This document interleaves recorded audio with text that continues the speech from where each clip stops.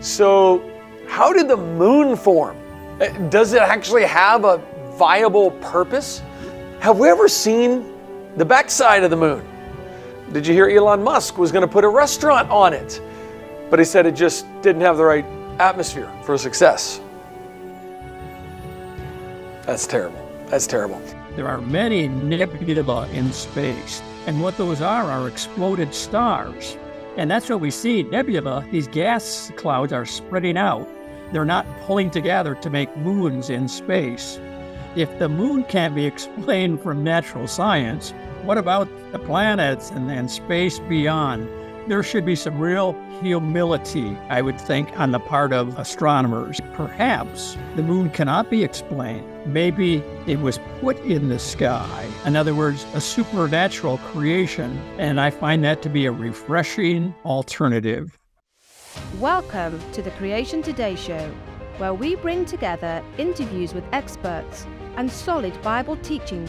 Your host, Eric Hovind, affirms the ultimate authority of God's Word, the truth of creation, and why it matters to you.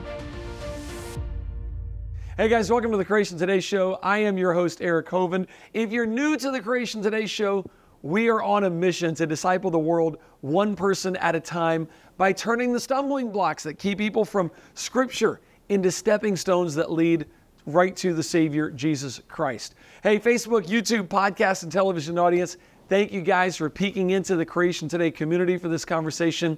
We're going to let you listen into the first half of the show, and you're going to love it. You're going to love it so much, you're going to want to watch or listen to the second half of the show. If you want to do that, join our mission to disciple the world one person at a time at creationtoday.org. And when you do, you get the benefit of enjoying the second half of the show. So come on over and let's partner together. Hey, to my Creation Today partners on here, thank you guys for joining me. I love this week after week getting discipled with you guys.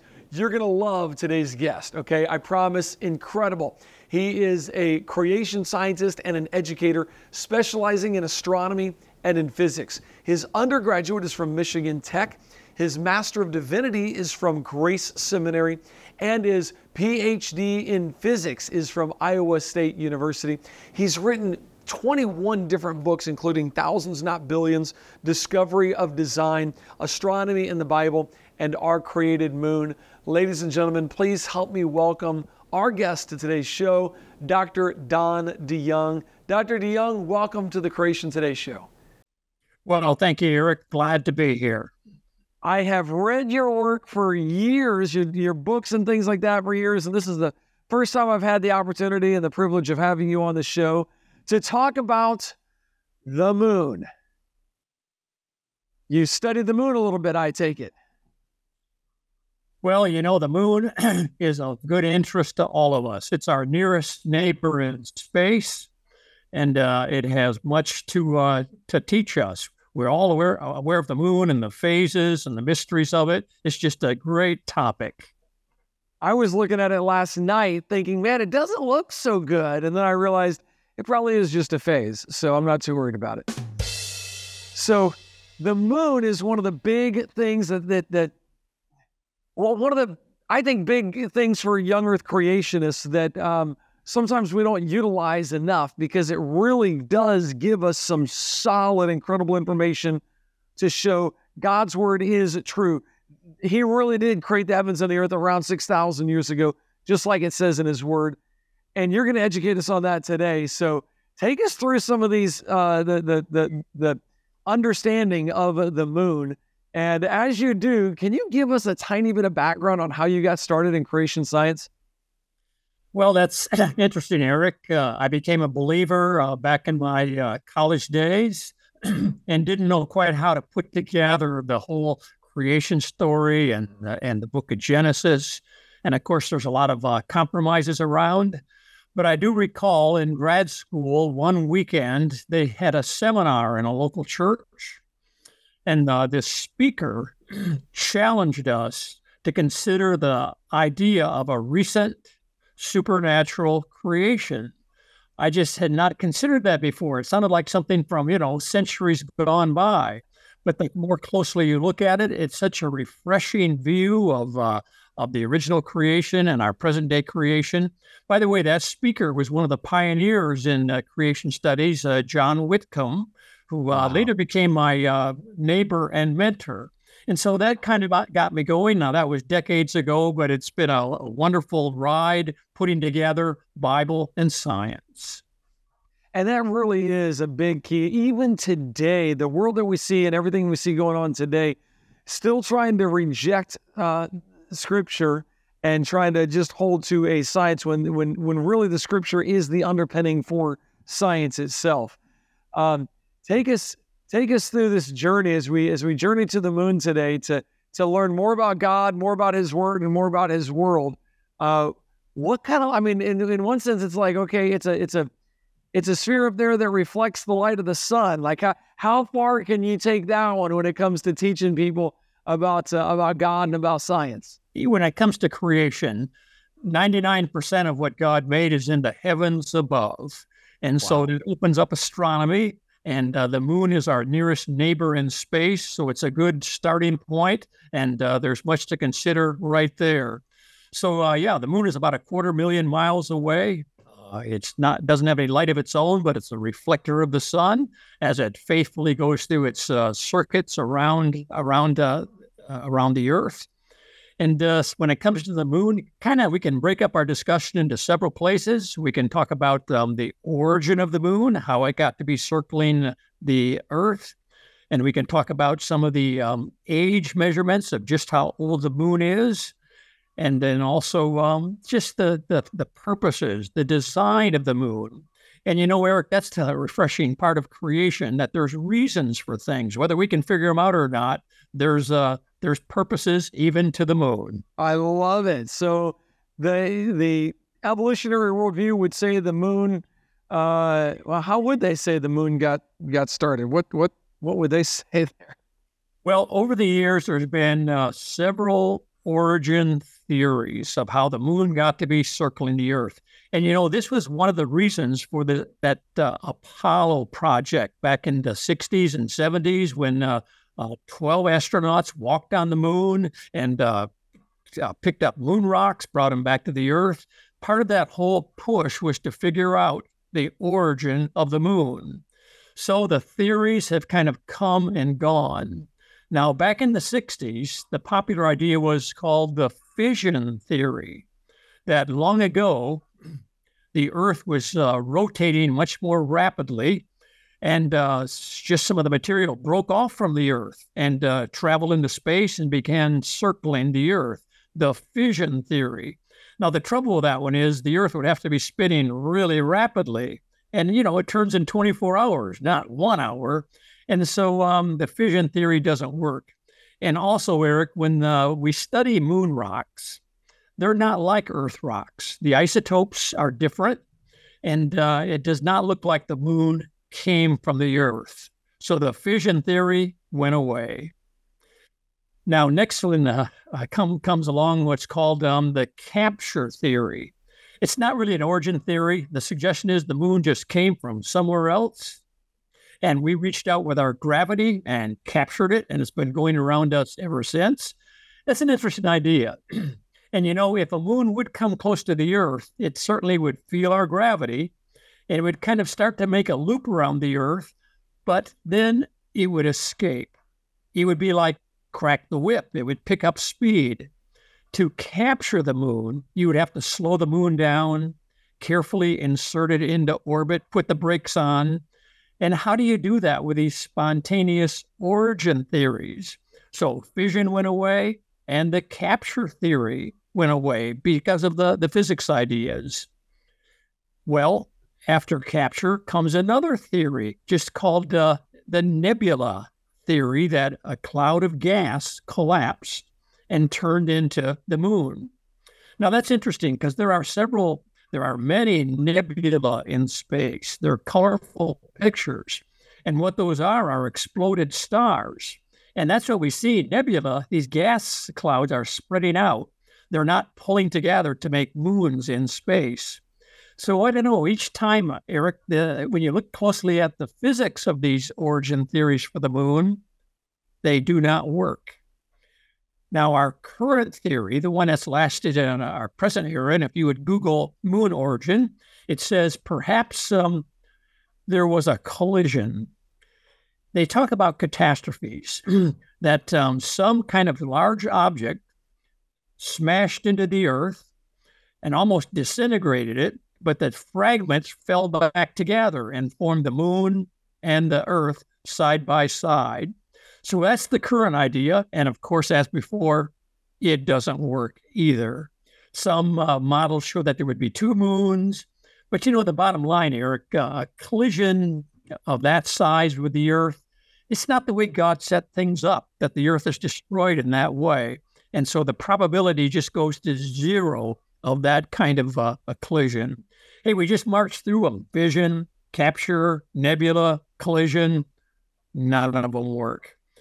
How does that moon get in the sky? And that's our nearest object. If the moon can't be explained from natural science, what about the planets and space beyond? There should be some real humility, I would think, on the part of astronomers. And that makes a person just want to humbly speak up and say, perhaps the moon cannot be explained. Maybe it was put in the sky. In other words, a supernatural creation. And I find that to be a refreshing alternative. So with all of our science today, we still can't even explain the origin of the moon. Isn't that interesting? And the more closely you look at it, the origin of the moon is called an unsolved mystery, but so is the origin of life, or the origin of the solar system, or the origin of anything. When it gets down to the bottom line, origins are beyond science as we know it.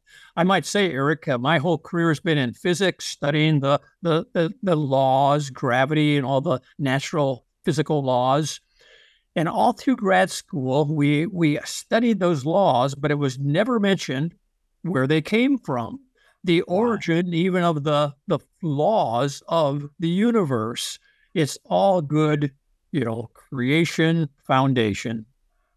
So we really took a wrong turn when we went to science and said we're going to exclude anything non-physical. We're going to exclude anything non-material. We're going to exclude the idea of an origin from a creator and try to look for an origin within the creation. We really took a wrong turn when we did that in science. We did, and that's a good way to put it, that we took a wrong turn. And if you go back to the pioneers of science and math, the ones who laid down the whole foundation we use, they were godly men and women who had it right, whether we're talking about Isaac Newton or Michael Faraday or Maria Mitchell. All these pioneers have wonderful testimonies, and I think that God gave them great insights because they were honoring their creator. And that's kind of been lost in modern science, but it's still there, the foundation of our understanding of this world. So if the moon's origin can't really be explained by science, yet God comes along and says, hey, just so you know, I'm the one who did it. I'm the one who made it. Is there information about the moon that can help us understand like how old it is and or how old it is in relation to the Earth? Or I'm curious what the physics and the science says about the age of the Earth. If we can't determine the origin, can we at least determine when the origin would have been? Yes, part of the creation viewpoint is a challenge to deep time, this unending time that's assumed. And the idea of a recent supernatural creation is so exciting. And when it comes to the moon, there are multiple evidences that it is not as old as often assumed. Now, it's typically said that the moon and the Earth are about 5 billion years old, and the rest of the universe is about 3 times older than that. Those kind of numbers need to be challenged. And so we might just mention 2 areas which challenge the long age view of the many that you could do. And the first one evidence that the moon may not be as old as they say is something called TLP, transient lunar phenomena. Transient, which means temporary. What we are finding, Eric, is that there are changes going on the moon. And if the moon is actually multi-billions of years old, it should be a quiet, unchanging museum. But no, we do see dynamic activity there. These include bright spots on the moon, streaks of light, glowing clouds and mists, some volcanic activity. These are called, again, I'll just call it transient phenomena, TLPs.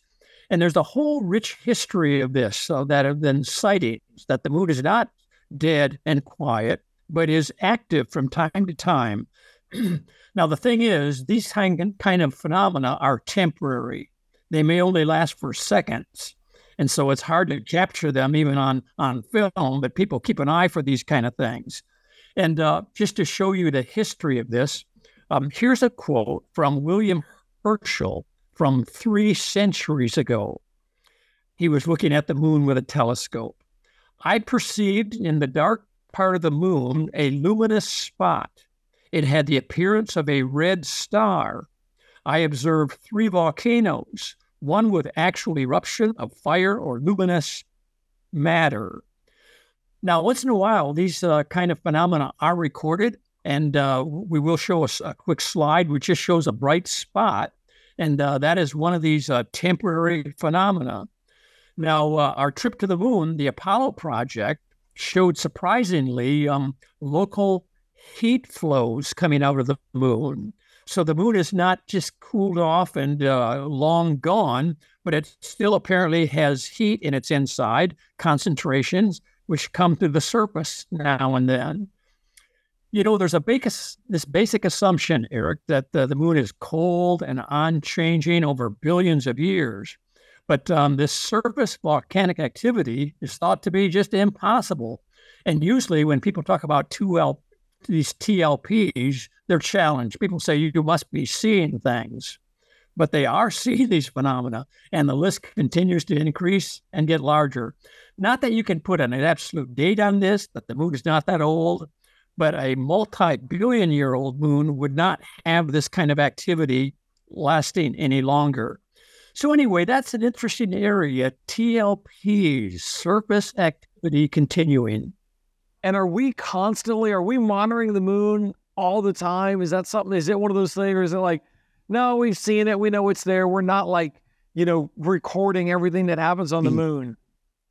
Well, I would say not by the professionals, because they've moved on to deep space and things, that are current models. A lot of this TLP business is actually seen by amateurs, people that have their own telescopes and watch the moon. And of course, that's a whole active area. So at least on that level, local astronomy clubs, yes, the moon is observed continually. Nice. And so there's information that shows us it's still changing. There's still hot spots. There's still flashes of things, still volcanic type activity. The moon is not cold and dead. It cannot be old. If it was old, it'd be cold and dead. It's not cold and dead. Therefore, it's not old. Exactly. And this kind of dynamic activity occurs all through the solar system, the planets, the rings of Saturn, other moons. All of this activity just shows a youthfulness to creation, certainly thousands of years old, but not millions or billions. Wow, that sounds like a good title to a book. You should write a book about that, maybe. How about that?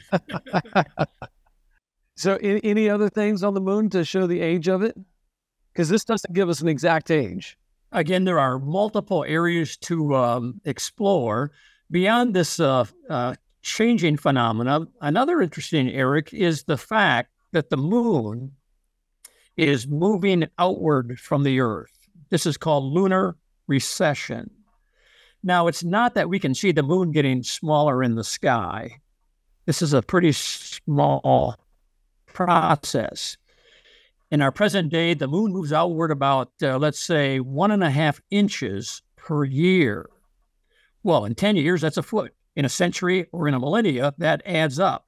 And we can actually measure those kind of small changes because mirrors were left on the moon by the Apollo program, and we can bounce laser beams off those mirrors from there to the moon and back to the Earth and measure the distance, and the distance is increasing.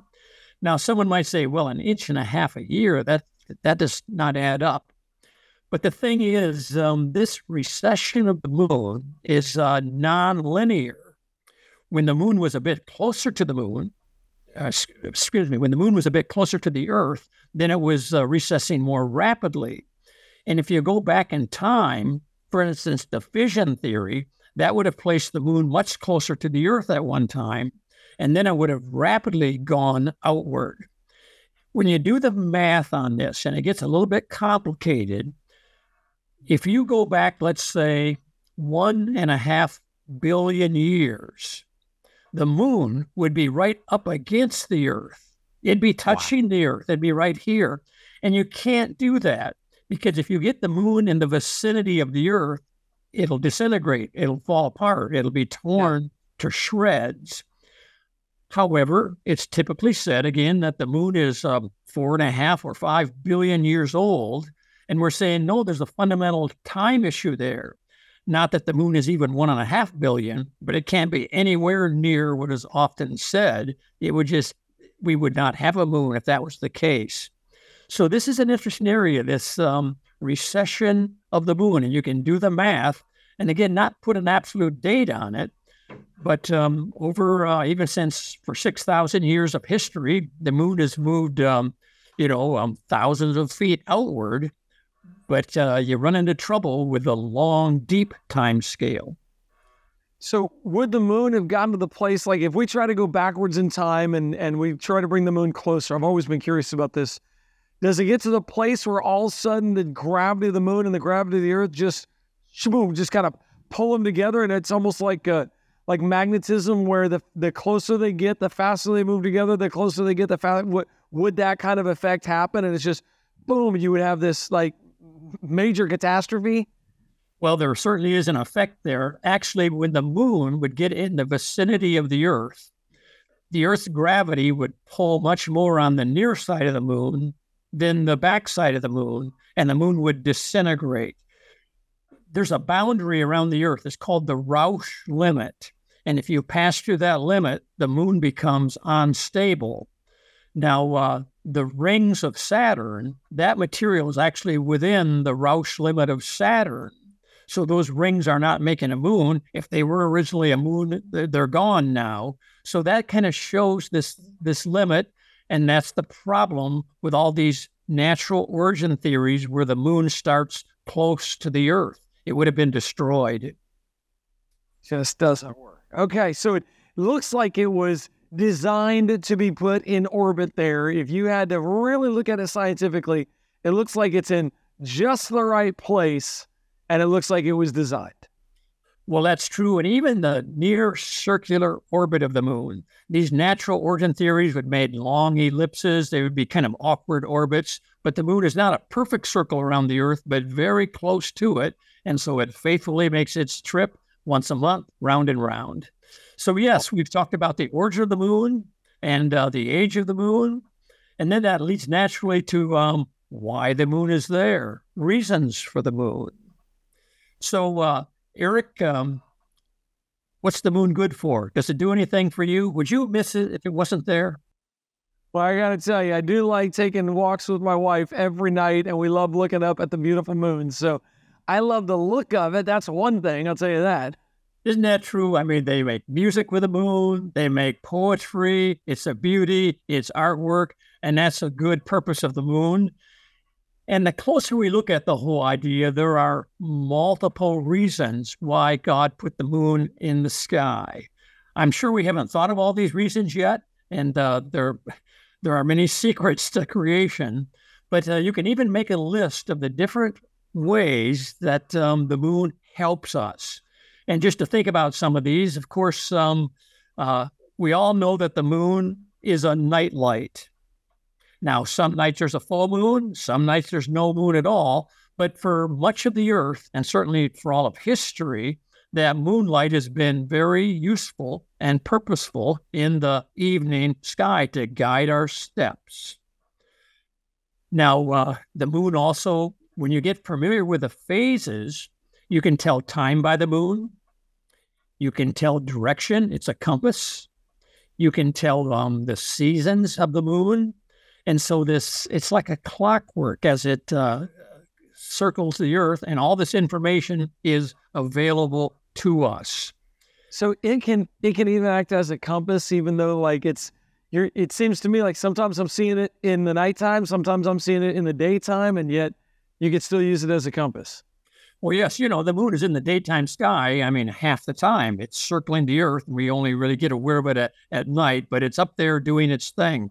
And, speaking of the seasons, we have learned in just the last couple of decades that the moon is why we have our seasons. Now, the earth is tilted. If you remember a globe in your classroom, 23.5 degrees, the moon stabilizes that tilt. Without the moon, the earth axis would wobble, and we might go from winter to colder winter. You'd never know what season is coming next. So thank you, Lord, for the moon, which gives us the faithful seasons that we can enjoy. Well, no doubt about it. The list goes on for purposes of the moon. It's a protector for us. The moon is covered with craters that are formed by collisions. There's a lot of debris in space. If those objects had not hit the moon, they would have hit the earth. Now, the earth does get peppered with meteorites now and then, but certainly the moon is a protector of a lot of those space objects. Well, the moon. How about the tides? Now, living up here in Indiana, we're far from the tides, but the whole coastlines of the world scrubbed back and forth by the daily tides. As those have been studied, we've come to realize that that makes the oceans healthy. It keeps the water stirred up. It's one of the major components of the ocean currents. Now, in the ocean, of course, there's incredible life. You've got creatures and you've got plants. You've got vegetation. You have floating plants. You have kelp in the shallow areas of the ocean. Now, we recall that plants breathe the opposite of us. They take in CO2 and give off oxygen. Of course, we breathe the oxygen. Current estimates are that ocean plants make about half of the oxygen that we breathe. What? So think, Eric, about this scenario. If there was no moon, there would be no tides, and the oceans would become largely stagnant. Well, they would die, and so would the plants that are in the ocean. Well, there goes the plants, there goes the oxygen, there goes us. Our very breath depends on the ocean tides, keeping the ocean healthy, and that goes right back to the moon. That's incredible. I never would have put us breathing, having anything to do with the tides of the ocean. That is amazing. Absolutely amazing. Of course, the tides do lots of other things. They're part of the biorhythms of a lot of the life in the sea that are tuned to that. Tides are fascinating. They can vary greatly. In fact, the highest tides that we experience are up there by New Brunswick in a place called the Bay of Fundy. And we've been up there looking at those where the level of the tide can change by over 50 feet, which is, a 3 or 4 story building. And up and down the water goes, scrubbing the shoreline. And again, keeping the ocean in tune, keeping it healthy. That's got to create an entire biosystem of plants and animals that are dependent on that water going out and them scavenging the land and then the water coming in. I bet you think about it, when people make fun of the idea of God creating the heavens and the earth, I can't help but step back and see something simple like that, like the tides being tied to us being able to breathe oxygen and go. You realize how many tiny details there are like this that you would have to think of ahead of time when you build your entire universe, I mean, it takes a little bit of energy to build a universe, and you're going to go through all that trouble, and oops, you forgot to do something that made it where the plants and the animals that you designed could breathe. Oh man, you forgot that one thing. And I go, the idea that somebody could look at the world and say it's not designed, or look at the design and say it's a bad design, to me is the height of absurdity. It's the height of since we're talking about the moon, can I say it's the height of somebody who is a lunatic, somebody who's crazy, saying nobody designed this world. It had to be designed. It's too incredible. Oh my goodness.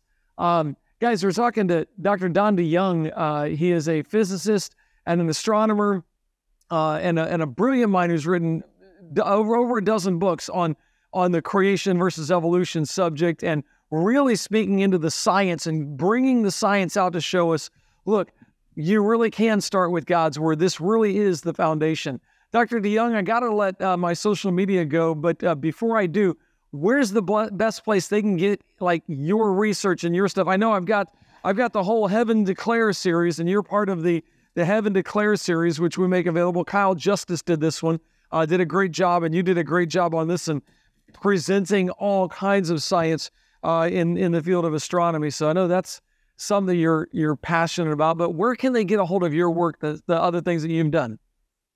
Well, thank you, Eric. The books that I've written are available on Amazon and elsewhere, and I know your ministry handles some of them as well as our sister creation ministries, and there's several around the country.